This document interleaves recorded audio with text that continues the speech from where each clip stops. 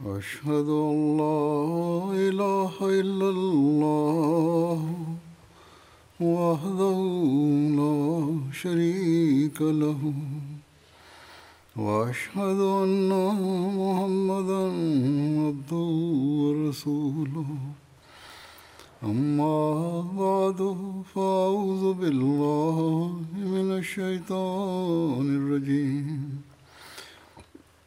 بسم الله الرحمن الرحيم الحمد لله رب العالمين الرحمن الرحيم مالك يوم الدين إياك نعبد وإياك نستعين اهدنا الصراط المستقيم صراط الذين أنعمت عليهم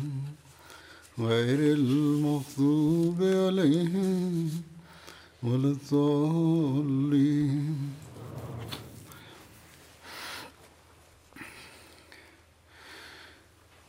حضرت مسیح موعود علیہ الصلوۃ والسلام نے قرآن کریم کی جو معرفت ہمیں عطا فرمائی ہے یا اپنی کتب اور ارشادات میں اس معرفت کو سمجھنے اور اس پر عمل کرنے کے لیے جس انداز میں پیش فرمایا ہے، اس حوالے سے میں نے گزشتہ جمعوں میں 2 خطبات دیے ہیں۔ قرآن کریم جو معرفت کا خزانہ ہمیں دیتا ہے، حقیقت میں یہی ہے جو بندے کو خدا تعالیٰ سے ملاتا ہے۔ اس کے بغیر کوئی اور ذریعہ نہیں ہے خدا تعالیٰ کو پانے کا، اس کا قرب حاصل کرنے کا۔ حضرت مسیح علیہ الصلوۃ والسلام اپنے ایک شعر میں فرماتے ہیں، قرآن خدا نما ہے، خدا کا کلام ہے، بے اس کے معرفت کا چمن ناتمام۔ بس یہ وہ نقطہ ہے جسے ہمیں ہمیشہ اپنے سامنے رکھنا چاہیے۔ اگر ہم خدا تعالیٰ کا قرب اور اس کی رضا چاہتے ہیں، اگر ہم اپنی دنیا و عاقبت کو سنوارنا چاہتے ہیں، تو یہ چیزیں یاد رکھنی چاہیے۔ لیکن یہ بات یاد رکھنی چاہیے، قرآن کریم ہی وہ ذریعہ ہے۔ لیکن یہ بھی یاد رکھنا چاہیے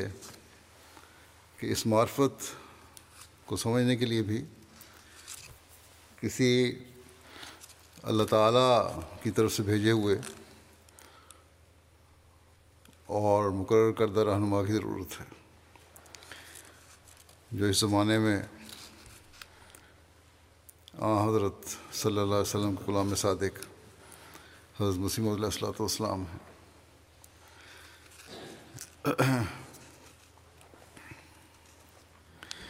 آپ نے قرآن کریم کے مختلف پہلوؤں پر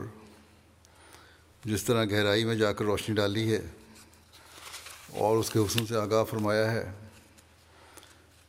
جیسا کہ میں نے کہا کہ وہ گزشتہ 2 خطبات میں نے بیان کیا تھا، آپ علیہ السلام کے بیان کردہ علم و معرفت کے اس خزانے اور قرآن کریم کی تعلیم کو سمجھنے کا یہ سلسلہ ابھی ختم نہیں ہوا، بلکہ ابھی کافی مواد اس بارے میں بیان کرنے والا ہے۔ آج بھی اس سلسلے کو جاری رکھتے ہوئے میں قرآن کریم کی خصوصیات اور مقام اور اہمیت کا ذکر حضرت مسیح علیہ الصلوۃ والسلام کے ارشادات و تحریرات کی روشنی میں کروں گا۔ جس گہرائی سے آپ نے ہمیں قرآن کریم کے مقام اور اہمیت سے آگاہی دی ہے، وہی ہے جو ہمیں خدا تعالیٰ کا قرب حاصل کرنے اور قرآنی تعلیم پر عمل کرنے کا فہم و ادراک دیتی ہے۔ بس بڑے غور سے ہمیں ان باتوں کو سننے اور سمجھنے کی کوشش کرنی چاہیے تاکہ ہم اپنی زندگی کے مقصد کو حاصل کرنے والے ہوں۔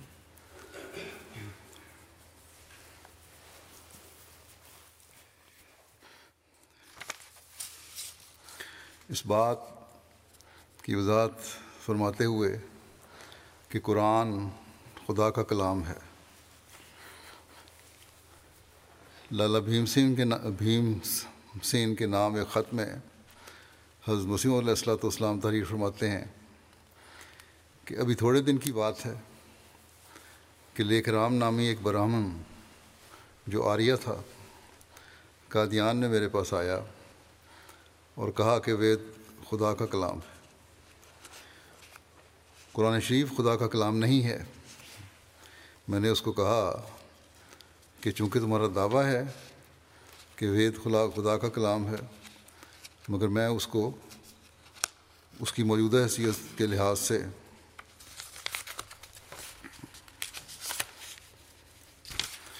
خدا کا کلام نہیں جانتا، کیونکہ اس میں شرک کی تعلیم ہے۔ جس میں شرک کی تعلیم ہو وہ خدا کا کلام کس طرح ہو سکتا ہے؟ اور اس کے علاوہ کئی اور ناپاک تعلیمیں ہیں، مگر میں قرآن شریف کو خدا کا کلام جانتا ہوں، کیونکہ کیونکہ نہ اس میں شرک کی تعلیم ہے اور نہ کوئی اور ناپاک تعلیم ہے، اور اس کی پیروی سے زندہ خدا کا چہرہ نظر آ جاتا ہے اور معجزات ظاہر ہوتے ہیں۔ بس خدا تعالیٰ کے کلام ہونے کی شرط یہ ہے کہ شرک سے پاک ہو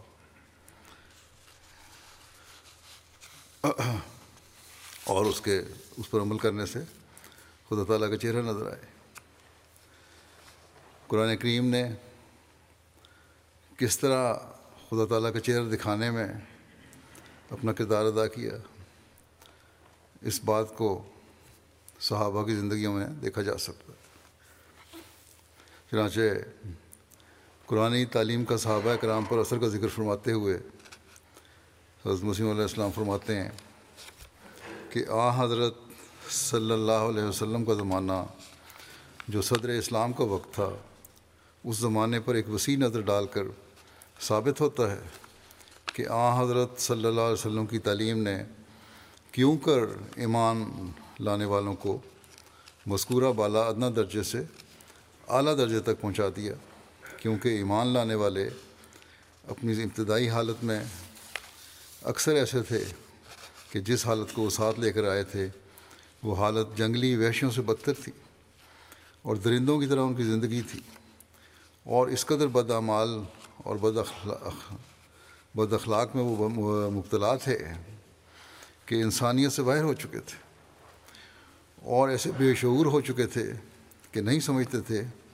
کہ ہم بد اعمال ہیں، یعنی نیکی اور بدی کی شناخت کی حس بھی جاتی رہی تھی۔ پس قرآنی تعلیم اور حضرت صلی اللہ علیہ وسلم کی صحبت نے جو پہلا اثر ان پر کیا تو وہ یہ تھا کہ ان کو محسوس ہو گیا کہ ہم پاکیزگی کی جامے سے بالکل برہنہ اور بدعمالی کے گند میں گرفتار ہیں، جیسا کہ اللہ تعالیٰ ان کی پہلی حالت کی نسبت فرماتا ہے،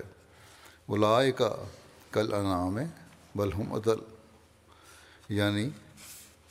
یہ لوگ چارپائیوں کی طرح ہیں بلکہ ان سے بھی بدتر۔ پھر جب حضرت صلی اللہ علیہ وسلم کی پاک صحبت اور فرقان حمید کی دلکش تاثیر سے ان کو محسوس ہو گیا کہ جس حالت میں ہم نے زندگی بسر کی ہے وہ ایک وحشیانہ زندگی ہے اور سراسر بدعمالیوں سے ملوث ہے، تو انہوں نے روح القدس سے قوت پا کر نیک اعمال کی طرف حرکت کی، جیسا کہ اللہ تعالیٰ ان کے حق میں فرماتا ہے، وَأَيَّدَهُمْ بِرُوحٍ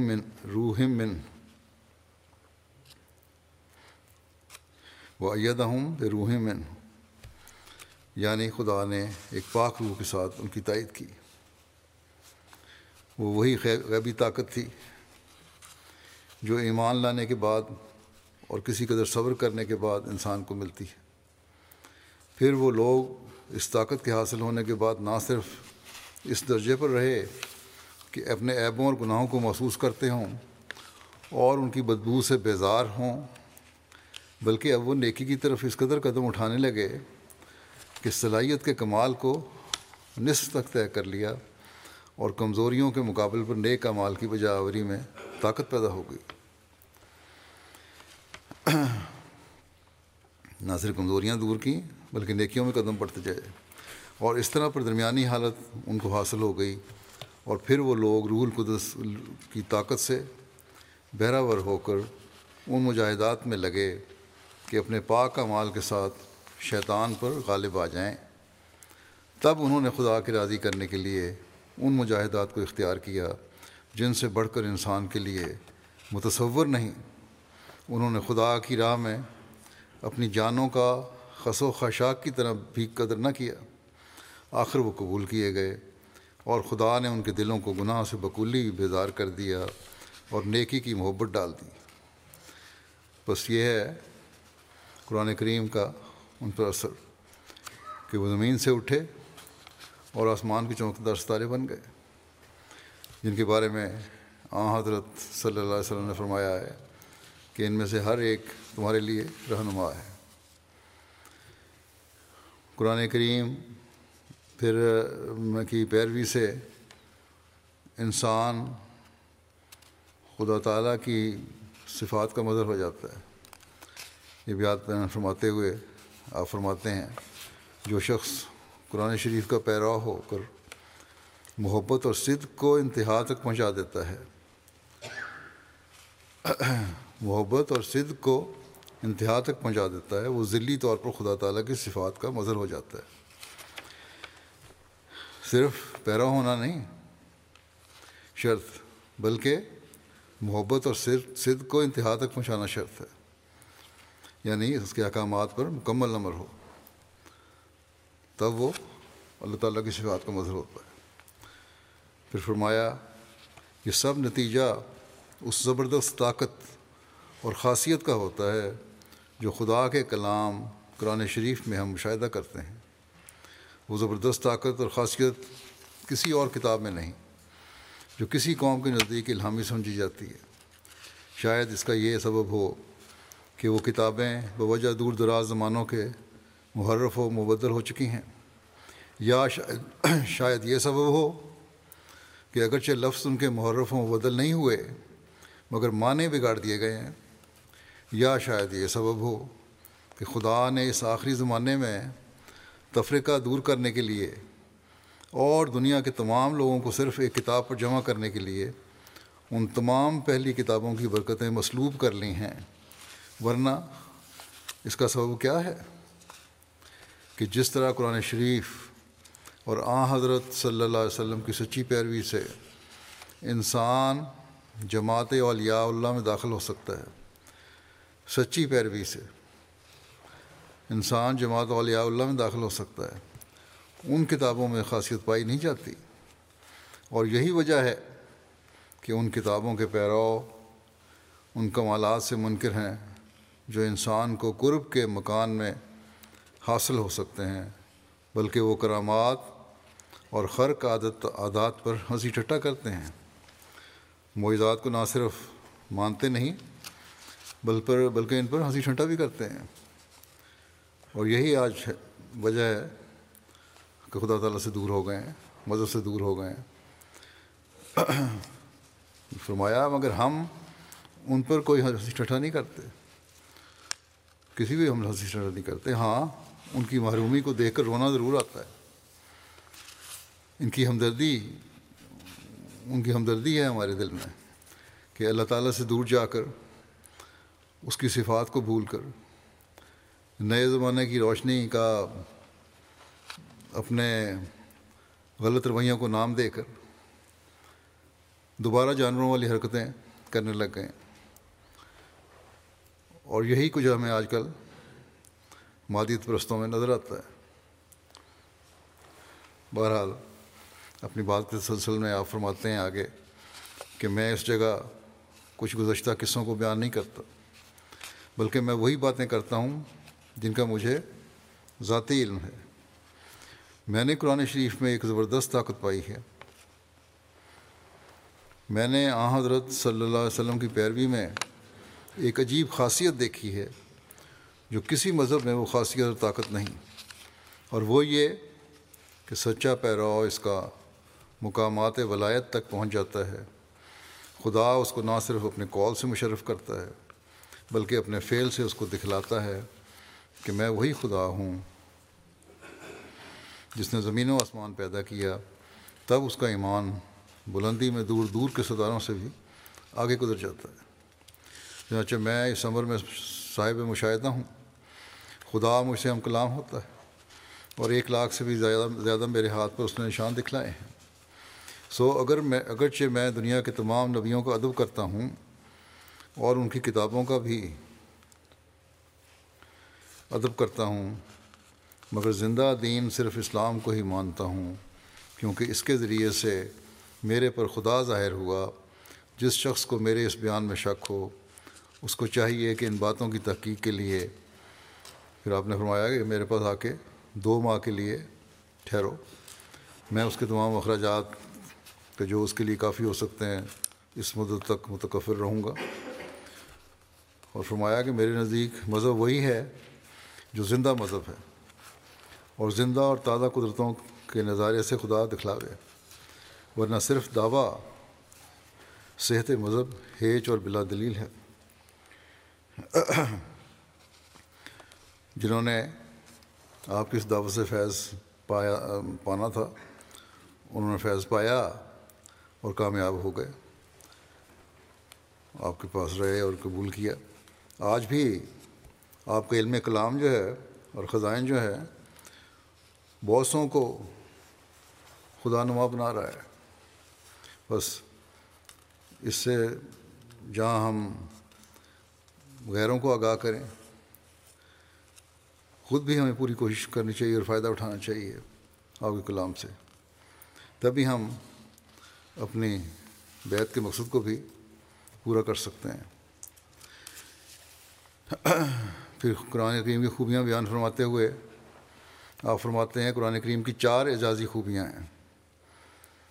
جن کی تفصیل یہ فرمائی کہ قرآن شریف کی اعزازی خوبیوں میں سے ایک بلاغت و فصاحت بھی ہے، جو انسانی بلاغت و فصاحت سے بالکل ممتاز اور الگ ہے، کیونکہ انسانی بلاغت و فصاحت کا میدان نہایت تنگ ہے، اور جب تک کسی کلام میں مبالغہ یا جھوٹ یا غیر ضروری باتیں نہ ملائی جائیں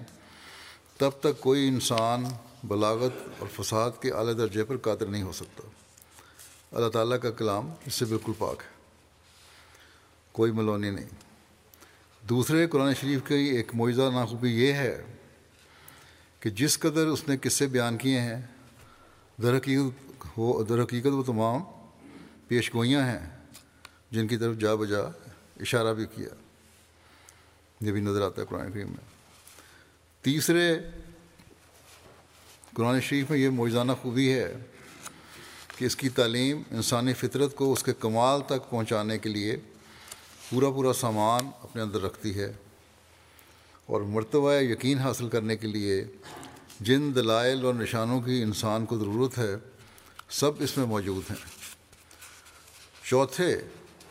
ایک بڑی خوبی اس میں یہ ہے کہ وہ کامل پیروی کرنے والے کو خدا سے ایسا نزدیک کر دیتا ہے کہ وہ مکالمہ الہیہ کا شرف پا لیتا ہے، اور کھلے نشان اس سے ظاہر ہوتے ہیں، اور تزکیہ نفس اور ایمانی استقامت اس کو حاصل ہوتی ہے۔ اور قرآن شریف کا یہ نقطہ نہایت ہی یادداشت کے لائق ہے کہ مومن کامل پر جو فیضان آسمانی نشانوں کا ہوتا ہے وہ تو ایک خدا کا فعل ہے، اس کی وجہ سے کوئی اپنی خوبی قرار نہیں دے سکتا۔ مومن کامل کی اپنی ذاتی خوبی تقویٰ، طہارت اور قوت ایمان اور استقامت ہے۔ مثلا جیسے اگر کسی دیوار پر آفتاب کی روشنی پڑے تو وہ روشنی اس دیوار کی خوبیوں میں داخل نہیں، کیونکہ وہ اس سے الگ بھی ہو سکتی ہے، بلکہ دیوار کی خوبی یہ ہے کہ اس کی بنیاد ایک مضبوط پتھر پر ہو اور ایسی پختہ اور ریختہ کی عمارت ہو کہ گو کیسے ہی سیلاب آویں اور تند ہوائیں چلیں اور طوفان کی طرح مینہ برسیں، اس دیوار میں جنبش نہ آوے۔ بس ایمان کی بھی ایسی حالت ہونی چاہیے۔ قرآن کریم کو خدا تعالیٰ کا مقدس کلام سمجھ کر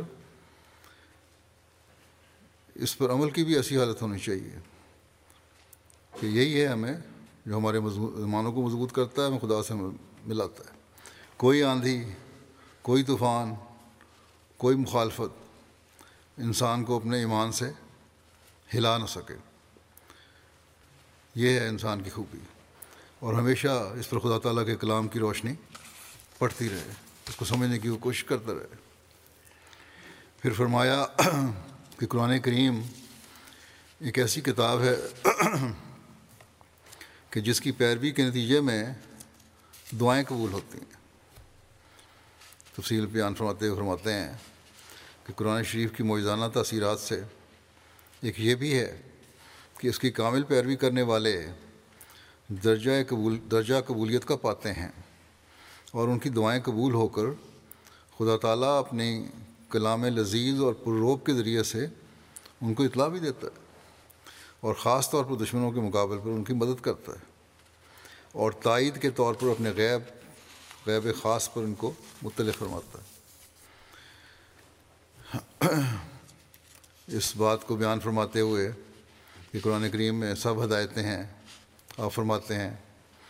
کہ عرب کے مشرکوں کی طرح اس ملک کے اہل کتاب بھی جرائم پیشہ ہو گئے تھے۔ عیسائیوں نے تو کفارے کے مسئلے پر زور دے کر اور اس پر بھروسہ کر کے یہ سمجھ لیا کہ ہم پر سب جرائم حلال ہیں، اور یہودی کہتے تھے کہ ہم ارتکاب جرائم کی وجہ سے صرف چند روز دوزخ میں پڑیں گے، اس سے زیادہ نہیں، جیسا کہ اس بارے میں اللہ تعالیٰ فرماتا ہے ذالک بأنہم قالوا لن تمسنا النار الا ایام معدودات وغرہم فی دینہم ما کانوا یفترون۔ یہ دلیری اور جرت اس سے ان کو پیدا ہوئی کہ ان کا یہ قول ہے کہ دوزخ کی آگ جو حرکتیں وہ کر رہے ہیں، جرت کیوں پیدا ہوئی؟ یہ بات اس وجہ سے، جیسا کہ انہوں نے کہا آیت جو میں نے پڑھی ہے کہ دوزخ کی آگ اگر ہمیں چھوئے گی بھی تو صرف چند روز تک رہے گی، اور جو افتراء پروادیاں وہ کرتے ہیں انہی پر مغرور ہو کر ان کے یہ خیالات ہیں۔ بس جب کہ اہل کتاب اور مشرکین عرب نہایت درجہ بدچلن ہو چکے تھے، اور بدی کر کے سمجھتے تھے کہ ہم نے نیکی کا کام کیا ہے، اور جرائم سے باز نہیں آتے تھے، اور امن عامہ میں خلل ڈالتے تھے، تو خدا تعالیٰ نے اپنے نبی کے ہاتھ میں عنان حکومت دے کر ان کے ہاتھ سے غریبوں کو بچانا چاہا۔ اور چونکہ عرب کا ملک مطلق العنان تھا اور وہ لوگ کسی بادشاہ کی حکومت کے ماتحت نہیں تھے،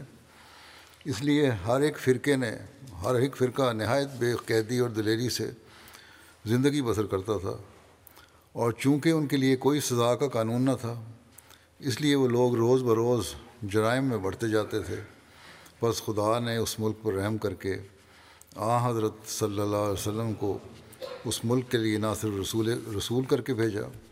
بلکہ اس ملک کا بادشاہ بھی بنا دیا،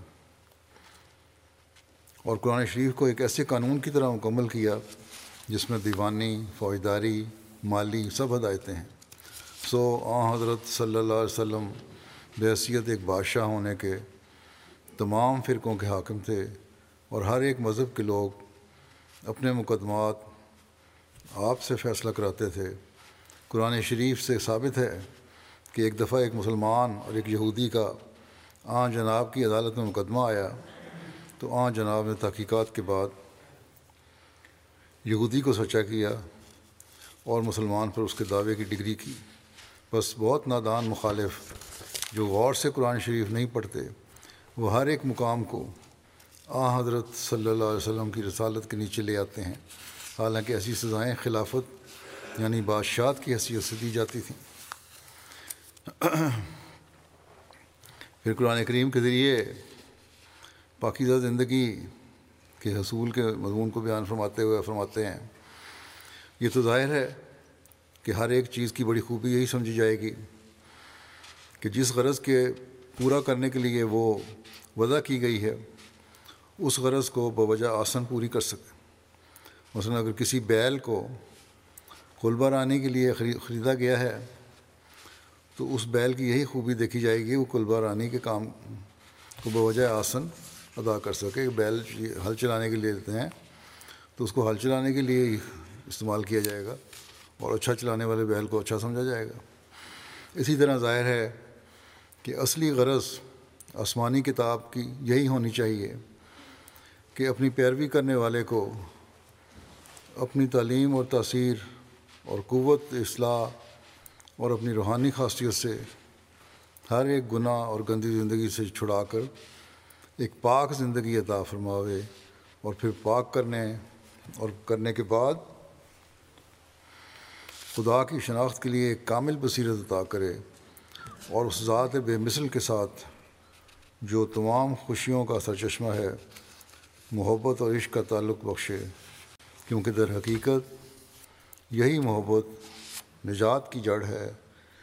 اور یہی وہ بہشت ہے جس میں داخل ہونے کے بعد تمام کوفت اور تلخی اور رنج و عذاب دور ہو جاتا ہے، اور بلا شبہ زندہ اور کامل کتاب الہامی وہی ہے جو طالب خدا کو اس مقصود تک پہنچاوے اور اس کو سفلی زندگی سے نجات دے کر اس محبوب حقیقی سے ملاوے جس کا وصال عین نجات ہے، اور تمام شکوک و شبہات سے مخلصی بخش کر ایسی کامل معرفت اس کو عطا کرے کہ گویا وہ اپنے خدا کو دیکھ لے، اور خدا کے ساتھ ایسے مستحکم تعلقات اس کو بخش دے کہ وہ خدا کا وفادار بندہ بن جائے، اور خدا اس پر ایسا لطف و احسان کرے کہ اپنی انواع و اقسام کی نصرت اور مدد اور حمایت سے اس میں اور اس کے غیر میں فرق کر کے دکھلائے، اور اپنی معرفت کے دروازے اس پر کھول دے۔ اور اگر کوئی کتاب اپنے اس فرض کو ادا نہ کرے جو اس کا اصلی فرض ہے، اور دوسرے بیہودہ دعووں سے اپنی خوبی ثابت کرنی چاہے، تو اس کی یہی مثال ہے کہ ایک شخص مثلاً طبیب حاذق ہونے کا دعویٰ کرے، اور جب کوئی بیمار اس کے سامنے پیش کیا جائے کہ اس کو اچھا کر کے دکھلاؤ، تو وہ یہ جواب دے کہ میں اس کو اچھا تو نہیں کر سکتا، لیکن میں کشتی کرنا خوب جانتا ہوں، یا یہ کہے کہ علم حیات اور فلسفہ میں مجھے بہت دخل ہے۔ ظاہر ہے کہ ایسا آدمی مسخرہ کہلائے گا اور عقل مندوں کے نزدیک قابل سرزنش ہوگا۔ خدا کی کتاب اور خدا کے رسول جو دنیا میں آتے ہیں، بڑی غرض ان کی یہی ہوتی ہے جو دنیا کو پاپ اور گناہ کی زندگی سے چھڑاویں اور خدا سے پاک تعلقات قائم کریں۔ ان کی یہ غرض تو نہیں ہوتی کہ دنیا کے علوم ان کو سکھاویں اور دنیا کی ایجادوں سے ان کو آگاہ کریں۔ غرض ایک عقل مند اور منصف مزاج آدمی کے نزدیک اس بات کا سمجھنا کچھ مشکل نہیں ہے کہ خدا کی کتاب کا فرض یہی ہے کہ وہ خدا کو ملاوے اور خدا کی ہستی کے بارے میں یقین کے درجے تک پہنچاوے، اور خدا کی عظمت اور ہیبت دل میں بٹھا کر گناہ کے ارتکاب سے روک دے، ورنہ ہم ایسی کتاب کو کیا کریں جو نہ دل کا گند دور کر سکتی ہے اور نہ ایسی پاک اور کامل معرفت بخش سکتی ہے جو گناہ سے نفرت کرنے کا موجب ہو سکے۔ یاد رہے کہ گناہ کی رغبت کا جزام نہایت خطرناک جزام ہے، اور یہ جزام کسی طرح دور ہی نہیں ہو سکتا جب تک کہ خدا کی زندہ معرفت کی تجلیات اور اس کی ہیبت اور عظمت اور قدرت کے نشان بارش کی طرح وارد نہ ہوں، اور جب تک انسان خدا کو اس کی محیط طاقتوں کے ساتھ ایسا نزدیک نہ دیکھے جیسے وہ بکری کہ جب شیر کو دیکھتی ہے صرف وہ اس سے 2 قدم کے فاصلے پر ہے۔ انسان کو یہ ضرورت ہے کہ وہ گناہ کے مہلک جذبات سے پاک ہو، اور اس قدر خدا کی عظمت اس کے دل میں بیٹھ جائے کہ وہ بے اختیار کرنے والی نفسانی شہوات کی خواہش کو کہ جو بجلی کی طرح اس پر گرتی ہیں اور اس کے تقویٰ کے سرمایہ کو ایک دم میں جلا دیتی ہے، وہ دور ہو جاوے۔ مگر کیا وہ ناپاک جذبات کہ جو مرغی کی طرح بار بار پڑھتے ہیں اور پرہیزگاری کے ہوش و حواس کھو دیتے ہیں، وہ صرف اپنے ہی خود تراشیدہ پرمیشر کے تصور سے دور ہو سکتے ہیں، یا صرف اپنے ہی تجویز کردہ خیالات سے دب سکتے ہیں، یا کسی ایسے کفارے سے رک سکتے ہیں جس کا دکھ اپنے نفس کو چھوا بھی نہیں؟ ہرگز نہیں۔ یہ بات معمولی نہیں بلکہ سب باتوں سے بڑھ کر عقل مند کے نزدیک غور کرنے کے لائق ہے۔ یہی بات ہے کہ وہ تباہی جو اس بے باکی اور بے تعلقی کی وجہ سے پیش آنے والی ہے، جس کی اصلی جڑ گناہ اور معصیت ہے، اس سے کیوں کر محفوظ رہے؟ یہ تو ظاہر ہے کہ انسان یقینی لذات کو محض ظنی خیالات سے چھوڑ نہیں سکتا۔ بعض یقینی لذات ہیں، لذتیں جو ملتی ہیں اس کو، یہ کہنا کہ ہوگا تو اس بات سے صرف ظن کر کے کہ یہ ہمیں انشاءاللہ ملے گا، بعد میں ملے گا، کب ملے گا، کس طرح ہوگا، اس پہ چھوڑ نہیں سکتا۔ ہاں فرمایا کہ لیکن ایک یقین دوسرے یقینی امر سے دستبردار کرا سکتا ہے۔ مثلا ایک ون کے متعلق ایک یقین ہے کہ اس جگہ ایک جنگل ہے، اس کے متعلق یقین ہے کہ اس جگہ سے کئی ہرن ہم بآسانی پکڑ سکتے ہیں، اور ہم اس یقین کی تاریخ پر قدم اٹھانے کے لیے مستعد ہیں۔ مگر جب یہ دوسرا یقین ہو جائے کہ وہاں 50 شیر ببر موجود ہیں اور ہزارہ خونخوار اسدا بھی ہیں جو منہ کھولے بیٹھے ہیں، تب ہم اس ارادے سے دستکش ہو جائیں گے۔ اسی طرح بغیر اس درجہ یقین کے گناہ بھی دور نہیں ہو سکتا۔ گناہ دور کرنے کا یہ طریقہ ہے کہ یہ یقین ہو کہ اگر ہم یہ گناہ کریں گے تو ذاتی وقتی لذات تو ہیں ہمیں، لیکن اس کو کرنے سے اسی طرح ہے جس طرح ہم نے ایک جنگل میں جہاں شکار کو چلے جائیں اور وہاں شیر ببر بھی ہو اور اژدھے بھی ہوں، اور ان کا خوف جو ہے وہ ہمیں وہاں شکار نہ کرنے دے، تو اسی طرح گناہوں سے بچا جا سکتا ہے کہ اگر یہ یقین پیدا ہو جائے کہ خدا تعالیٰ کی پکڑ بڑی سخت ہے، اور اگر ہم گناہ کریں گے تو اس کی پکڑ میں آ سکتے ہیں۔ فرمایا کہ لوہا لوہے سے ٹوٹتا ہے۔ خدا کی عظمت اور ہیبت کا وہ یقین چاہیے جو غفلت کے پردوں کو پاش پاش کر دے اور بدن پر ایک لرزہ ڈال دے اور موت کو قریب کر کے دکھلاوے، اور ایسا خوف دل پر غالب کرے جس سے تمام تار و پود نفس امارہ کے ٹوٹ جائیں اور انسان ایک غیبی ہاتھ سے خدا کی طرف کھینچا جائے، اور اس کا دل اس یقین سے بھر جائے کہ وہ در حقیقت خدا موجود ہے جو بے باک مجرم کو بے سزا نہیں چھوڑتا۔ بس ایک حقیقی پاکیزگی کے طالب ایسی کتاب کو کیا کرے جس کے ذریعے سے یہ ضرورت رفع نہ ہو سکے۔ اس لیے میں ہر ایک پر یہ بات ظاہر کرتا ہوں کہ وہ کتاب جو ان ضرورتوں کو پورا کرتی ہے وہ قرآن شریف ہے۔ اس کے ذریعے سے خدا کی طرف انسان کو ایک کشش پیدا ہو جاتی ہے اور دنیا کی محبت سرد ہو جاتی ہے، اور وہ خدا جو نہایت نہاں در نہاں ہے، اس کی پیروی سے آخرکار اپنے تئیں ظاہر کرتا ہے، اور وہ قادر جس کی قدرتوں کو غیر قومیں نہیں جانتیں، قرآن کی پیروی کرنے والے انسان کو خدا خود دکھا دیتا ہے۔ اور یہ یاد رکھنا چاہیے فکرہ، قرآن کی پیروی کرنے والے انسان کو خدا خود دکھا دیتا ہے اور عالم ملکوت کا اس کو سیر کراتا ہے، اور اپنے انل موجود ہونے کی آواز سے آپ اپنی ہستی کی اس کو خبر دیتا ہے۔ بس یہ ہے وہ فہم و ادراک جو قرآن شریف کے بارے میں ہونا چاہیے۔ یہ اس تعلیم کا عملی پہلو ہے جس کا ہم سے اظہار ہونا چاہیے، ورنہ دوسرے مذاہب کی طرح ہمارا ایمان کا دعویٰ صرف دعویٰ ہوگا۔ اب یہاں فرمایا کہ یہ کتاب اصلاح کرتی ہے، دوسری کتابیں نہیں کرتی، ان میں کیونکہ تعلیم ان کی کامل نہیں ہے اس لیے نہیں کرتی، اور اگر ہم قرآن کریم کو مانتے ہیں اور پھر اصلاح نہیں ہوتی تو اس میں ہمارا قصور ہے، کیونکہ ہم نے جیسا کہ آپ نے فرمایا کامل پیروی ضروری ہے۔ کامل پیروی اگر نہیں کریں گے تو کس طرح اصلاح ہوگی، اس پر عمل نہیں کریں گے تو کس طرح اصلاح ہوگی۔ بس ہمیں کوشش کرنی چاہیے کہ ہم کامل پیروی کرنے والے ہوں، اللہ تعالیٰ اس کی توفیق دے۔ پھر آپ فرماتے ہیں کہ ہمارا مشاہدہ اور تجربہ اور ان سب کا جو ہم سے پہلے گزر چکے ہیں اس بات کا گواہ ہے کہ قرآن شریف اپنی روحانی خاصیت اور اپنی ذاتی روشنی سے اپنے سچے پیراؤں کو اپنی طرف کھینچتا ہے اور اس کے دل کو منور کرتا ہے، اور پھر بڑے بڑے نشان دکھلا کر خدا سے ایسے تعلقات مستحکم بخش دیتا ہے کہ وہ ایسی تلوار سے بھی ٹوٹ نہیں سکتے جو ٹکڑے ٹکڑے کرنا چاہتی ہے۔ وہ دل کی آنکھ کھولتا ہے اور گناہ کے گندے چشمے کو بند کرتا ہے، اور خدا کے لذیذ مکالمہ مخاطبت سے شرف بخشتا ہے، اور علوم غیب عطا فرماتا ہے، اور دعا قبول کرنے پر اپنے کلام سے اطلاع دیتا ہے،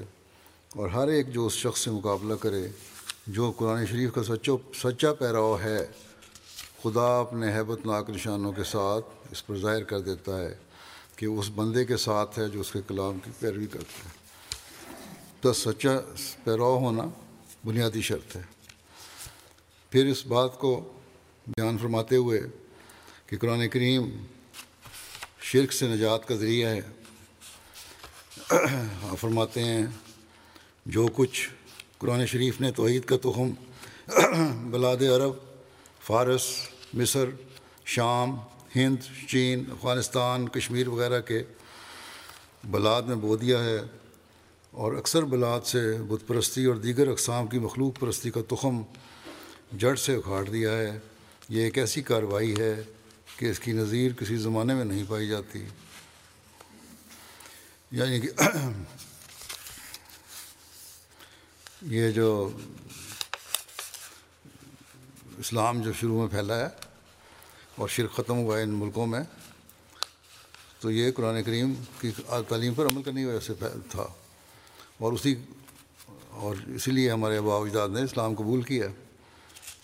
لیکن اگر ہم اس پر عمل نہیں کر رہے تو پھر ہم واپس اسی جہالت میں جا رہے ہیں۔ قرآن کریم کی تعلیم اعلیٰ درجے کی تعلیم ہے۔ اس کے بارے میں آپ فرماتے ہیں جو کتاب ابتدائی آفرینش کے وقت آئی ہوگی اس کی نسبت عقل قطعی طور پر تجویز کرتی ہے کہ وہ کامل کتاب نہیں ہوگی۔ جو شروع میں آئی کتاب میں وہ عقل سے تسلیم کرتی ہے وہ کامل نہیں ہو سکتی، بلکہ وہ صرف اس استاد کی طرح ہوگی جو ابجد خاں بچوں کو تعلیم دیتا ہے،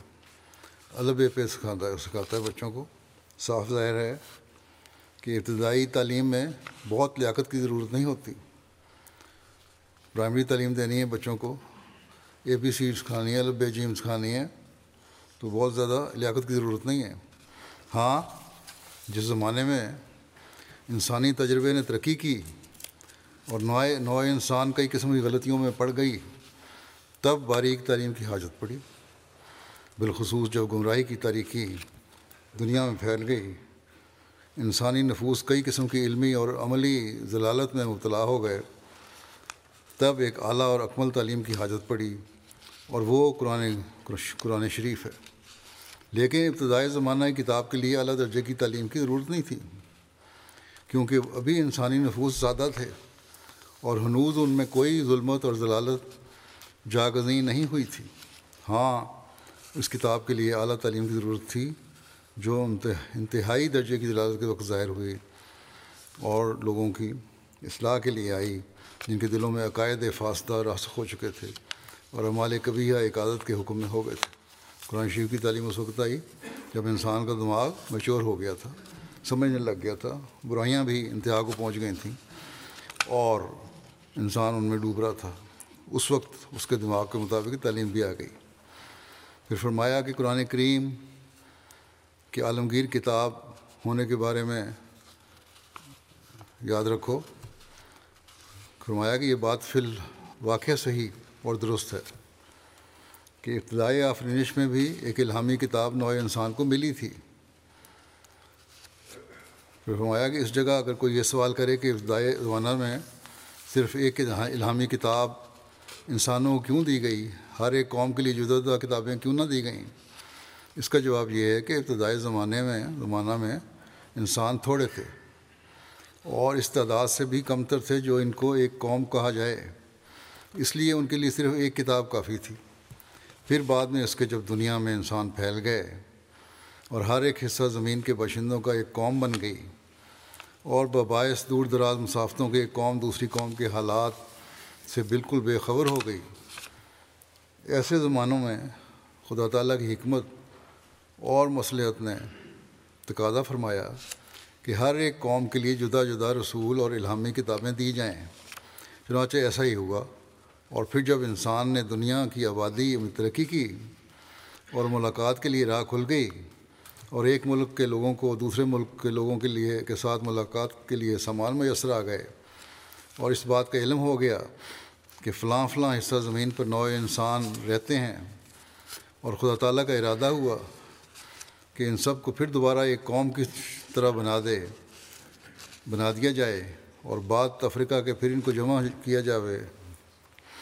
تب خدا نے تمام ملکوں کے لیے ایک کتاب بھیجی اور اس کتاب میں حکم فرمایا کہ جس زمانے میں یہ کتاب مختلف ممالک میں پہنچے اس کا فرض ہوگا کہ ان کو قبول کر لیں اور اس پر ایمان لاویں، اور وہ کتاب قرآن شریف ہے جو تمام ملکوں کا باہمی رشتہ قائم کرنے کے لیے آئی ہے۔ قرآن سے پہلی سب کتابیں مختص القوم کہلاتی تھیں، یعنی صرف ایک قوم کے لیے ہی آتی تھیں،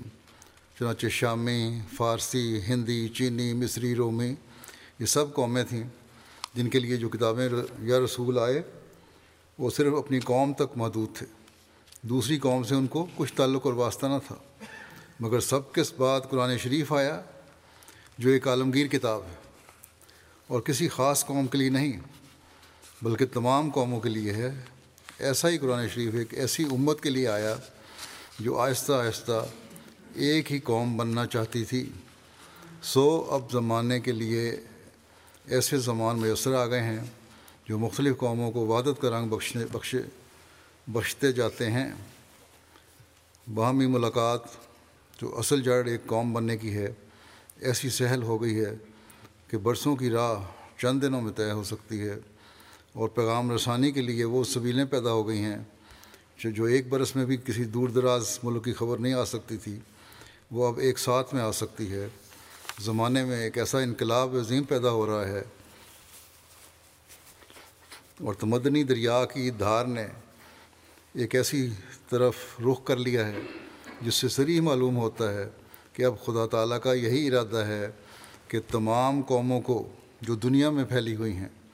اور ایک قوم بنا دے اور ہزارہ برسوں کے بچھڑے ہوئوں کو پھر باہم ملا دے، اور یہ خبر قرآن شریف میں موجود ہے۔ اور قرآن شریف نے ہی کھلے طور پر یہ دعویٰ کیا ہے کہ وہ دنیا کی تمام قوموں کے لیے آیا ہے، جیسا کہ اللہ تعالیٰ قرآن شریف میں فرماتا ہے، یا ایھا الناس انی رسول اللہ الیکم جمیعا، یعنی تمام لوگوں کو کہہ دے کہ میں تم سب کے لیے رسول ہو کر آیا ہوں۔ پھر فرمایا وما ارسلناک الا رحمۃ للعالمین، وما ارسلناک الا رحمۃ للعالمین، یعنی میں نے تمام عالموں کے لیے تجھے رحمت کر کے بھیجا ہے۔ اور پھر فرمایا لیکون للعالمین نذیرا، یعنی ہم نے اس لیے بھیجا ہے کہ تمام دنیا کو ڈراوے، لیکن ہم بڑے زور سے کہتے ہیں کہ قرآن شریف سے پہلے دنیا کی کسی الہامی کتاب نے یہ دعویٰ نہیں کیا، بلکہ ہر ایک نے اپنی رسالت کو اپنی قوم تک ہی محدود رکھا، یہاں تک کہ جس نبی کو عیسائیوں نے خدا قرار دیا اس کے منہ سے بھی یہی نکلا کہ میں اسرائیل کی بھیڑوں کے سوا اور کسی کی طرف نہیں بھیجا گیا۔ حضرت عیسیٰ نے یہ کہا تھا بائبل میں، اور اس زمانے کے حالات نے بھی گواہی دی کہ قرآن شریف کا یہ دعویٰ تبلیغ عام کا عین موقع پر ہے، کیونکہ حضرت صلی اللہ علیہ وسلم کے ظہور کے وقت تبلیغ عام کا دروازہ کھل گیا تھا۔ پھر یہ بیان فرماتے ہوئے کہ قرآن کریم کی 4 وجوہات اسباب ہیں، علل اربع ہیں۔ آپ فرماتے ہیں ہر شے کی 4 علتیں ہوتی ہیں، یعنی اسباب یا وجوہات ہوتے ہیں، اور وہ علل اربع یہ ہوتی ہیں۔ یہ کون سی علل اربع ہیں؟ یعنی علت فاعلی، یعنی اس کو کرنے والا کون ہے، اور اس کی وجوہات۔ علت صوری، ظاہری اور عملی وجوہات اس کی کیا ہیں۔ علت مادی، اس کا مادی فائدہ بھی کیا ہے۔ علت غائی، اس کی اصل وجہ، اور جس چیزوں کی بنیادی اور مجموعی وجہ کیا ہے، ان سب کی اس مقام پر قرآن شریف کی 4 علتوں کا ذکر کیا ہے۔ فرمایا کہ علت فاعلی تو اس کتاب کی الف لام میم ہے، اور الف لام میم کے معنی میرے نزدیک ان اللہ عالم ہو، یعنی میں اللہ وہ ہوں جو سب سے زیادہ علم رکھتا ہوں، یعنی اللہ جانتا ہے کہ انسان کی پیدائش کا مقصد کیا ہے۔ اور علت مادی ذالک الکتاب ہے، یعنی یہ کتاب خدا تعالیٰ کی طرف سے آئی ہے جو سب سے زیادہ علم رکھتا ہے، اس پر عمل کر کے اس سے بڑے فوائد حاصل کیے جا سکتے ہیں۔ اور علت سوری لا ریب فیہ ہے، یعنی اس کتاب کی خوبی اور کمال یہ ہے کہ اس میں کسی قسم کا شک و شبہ ہی نہیں ہے، ایسی خصوصی تعلیم ہے کہ اس کا کوئی مقابلہ ہی نہیں، جو بات ہے مستحکم اور جو دعویٰ ہے وہ مدلل اور روشن ہے۔ اور علت غائی اس کتاب کی ہدی للمتقین ہے، یعنی اس کتاب کے نزول کے وقت کی غرض غایت یہ ہے کہ متقیوں کو ہدایت کرے، اور یہی ایک حقیقی کتاب کا، دینی کتاب کا مقصد ہونا چاہیے۔ پھر آپ فرماتے ہیں سورہ بقرہ کی آیات کا ترجمہ کرتے ہوئے، پہلی، دوسری اور تیسری، فرمایا کہ تقویٰ ایسی اعلیٰ درجے کی ضروری شے ہے، تقویٰ ایسی اعلیٰ درجہ کی ضروری شے قرار دیا گیا ہے کہ قرآن کریم کی علت غائی اسی کو ٹھہرایا ہے۔ چنانچہ دوسری صورت کو جب شروع کیا تو یوں ہی فرمایا کہ الف لام میم ذالک الکتاب لا ریب فیہ ھدی للمتقین۔ میرا مذہب یہی ہے کہ قرآن کریم کی یہ ترتیب بڑا مرتبہ رکھتی ہے۔ خدا تعالیٰ نے اس میں علل اربع کا ذکر فرمایا ہے، ان 4 ثواب اور وجوہات کا، علت فاعلی، علت مادی، سوری اور غائی، ہر ایک چیز کے ساتھ یہ 4 ہی علل ہوتی ہیں۔ قرآن کریم نہایت اکمل طور پر اس کو دکھاتا ہے۔ الف لام میم اس میں یہ اشارہ ہے کہ اللہ تعالیٰ نے جو بہت جاننے والا ہے، اس کلام کو حضرت رسول اللہ صلی اللہ علیہ وسلم پر نازل کیا ہے، یعنی خدا اس کا فاعل ہے۔ ذالک الکتاب یہ مادہ بتایا، یعنی قرآن کریم، یا یہ کہو کہ یہ علت مادی ہے، یعنی مادی حالت میں جو ہمارے اس کتاب ہے وہ یہ کتاب ہے جس پر عمل کر کے انسان اپنے مقصد کو پا سکتا ہے۔ علت سوری لا ریب فیہ، ہر ایک شے میں شک و شبہ اور ظنون فاسدہ پیدا ہو سکتے ہیں، مگر قرآن شریف کریم ایسی کتاب ہے کہ اس میں کوئی ریب نہیں، کوئی شک نہیں، لا ریب اسی کے لیے ہے۔ اب جب کہ اللہ تعالیٰ نے اس کتاب کی شان یہ بتائی ہے کہ لا ریب فیہ ہے، تو طبعاً ہر ایک سلیم الفطرت اور سعادت مند کی روح اچھلے گی اور خواہش کرے گی کہ اس کی ہدایتوں پر عمل کرے۔ ہم افسوس سے کہتے ہیں کہ قرآن شریف کی اجلا اور اصفا شان کو دنیا کے سامنے پیش نہیں کیا جاتا، ورنہ قرآن شریف کی خوبیاں اور اس کے کمالات، اس کا حسن اپنے اندر ایک ایسی کشش اور جذب رکھتا ہے کہ بے اختیار ہو کر دل اس کی طرف چلے آئیں۔ مثلاً اگر ایک خوشنما باغ کی تعریف کی جاوے اور اس کے خوشبودار درختوں اور دل کو تر و تازہ کرنے والی بوٹیوں اور روشوں اور مصفہ وانی کی بہتی ہوئی ندیوں اور نہروں کا تذکرہ کیا جاوے، تو ہر ایک شخص دل سے چاہے گا کہ اس کی سیر کرے اور اس سے حظ اٹھائے۔ اور اگر یہ بھی بتایا جاوے کہ اس میں بعض چشمے ایسے جاری ہیں جو امراض مزمنہ اور مہلکہ کو شفا دیتے ہیں، تو اور بھی زیادہ جوش اور طلب کے ساتھ لوگ وہاں جائیں گے۔ اسی طرح پر قرآن شریف کی خوبیوں اور کمالات کو اگر نہایت خوبصورت اور مؤثر الفاظ میں بیان کیا جاوے تو روح پورے جوش کے ساتھ اس کی طرف دوڑتی ہے، اور حقیقت میں روح کی تسلی اور سیری کا سامان اور وہ بات جس سے روح کی حقیقی احتیاج پوری ہوتی ہے قرآن کریم ہی ہے۔ اسی لیے اللہ تعالیٰ نے فرمایا کہ ھدی للمتقین، متقیوں کے لیے ہدایت ہے، اور دوسری جگہ کہا لا یمسہ الا المطہرون، کوئی اسے نہیں چھو سکتا سوائے پاک کیے ہوئے لوگوں کے۔ فرمایا کہ اس سے مراد وہی متقین ہیں جو ھدی للمتقین میں بیان ہوئے ہیں۔ اس سے صاف طور پر معلوم ہوتا ہے کہ قرآنی علوم کے انکشاف کے لیے تقویٰ شرط ہے، لیکن آج کل کے نام نہاد علماء نے جو تقویٰ سے آ رہی ہیں اس کی تعلیم کو ایسے رنگ میں پیش کیا ہے کہ مخالفین اسلام کو اس کی تعلیم پر مزید اعتراض کرنے کا موقع مل گیا۔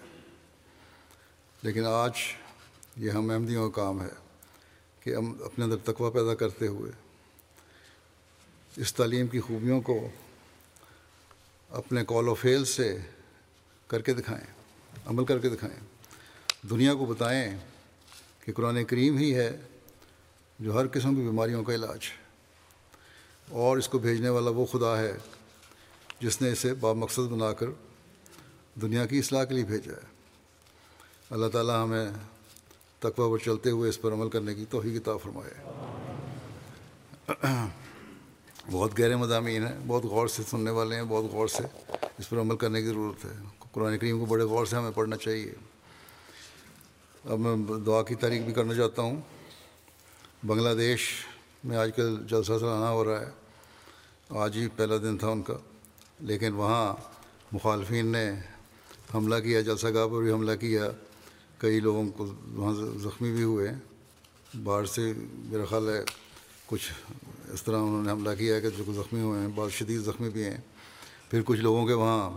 جو احمدی تھے اس علاقے میں ان کے گھروں کو بھی جلا رہے ہیں، ابھی تک کی جو خبر آئی ہے اس کے مطابق، اور کتنا نقصان ہوا ابھی پورا اندازہ نہیں۔ اللہ تعالیٰ احمدیوں کو بھی محفوظ رکھے ان کے شر سے، اور ان کی پکڑ کے بھی سامان کرے۔ تو ان کے لیے کوئی ہدایت کی دعا تو نہیں ہو سکتی۔ اللہ ممزقہم کلہ ممزق نسائکم تصیقہ والی دعا ہی ہے جو ان کے لیے ہمیں منہ سے نکلتی ہے، دل سے نکلتی ہے۔ اسی طرح پاکستان کے حالات کے لیے بھی دعا کریں، اللہ تعالیٰ وہاں بھی احمدیوں کو حالات ٹھیک رکھے۔ بورکینا فاسو میں بھی خطرات ابھی منڈلا رہے ہیں، وہاں کے لیے دعا کریں۔ اسی طرح الجزائر میں بھی بعض مقدمات ہیں احمدیوں پہ، ان کے لیے بھی دعا کریں۔ اللہ تعالیٰ ہر جگہ احمدیوں کو محفوظ رکھے۔ بنگلہ دیش میں جیسا کہ میں نے کہا، انتظامیہ نے ہمیں یہی کہا تھا کہ وہ فکر نہ کرو، جلسہ کرو اور ہم پوری حفاظت کریں گے، لیکن جب بلوائی اور دہشت گرد شدت پسند ملا اپنے ٹولوں کو لے کے آئے ہیں تو پولیس وہاں کھڑی تماشائی بن کے بیٹھی ہوئی ہے اور کوئی اقدام نہیں کر رہی۔ بہرحال ہمیں اللہ تعالیٰ کی طرف جھکنا چاہیے، اللہ تعالیٰ سے دعا مانگنی چاہیے، اللہ تعالیٰ ہمارے ان بھائیوں کی مشکلات کو جلد دور فرمائے۔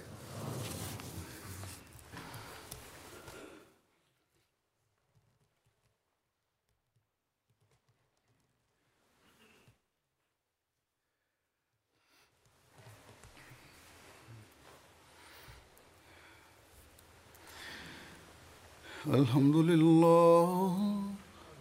لله نحمده ونستعينه ونستغفره ونؤمن به ونتوكل عليه ونعوذ بالله من شرور أنفسنا ومن سيئات أعمالنا من يهده الله فلا مضل له ومن يضلل فلا هادي له ونشهد أن لا إله إلا الله ونشهد أن محمدا عبده ورسوله عباد الله رحمكم الله إن الله يأمر بالعدل والإحسان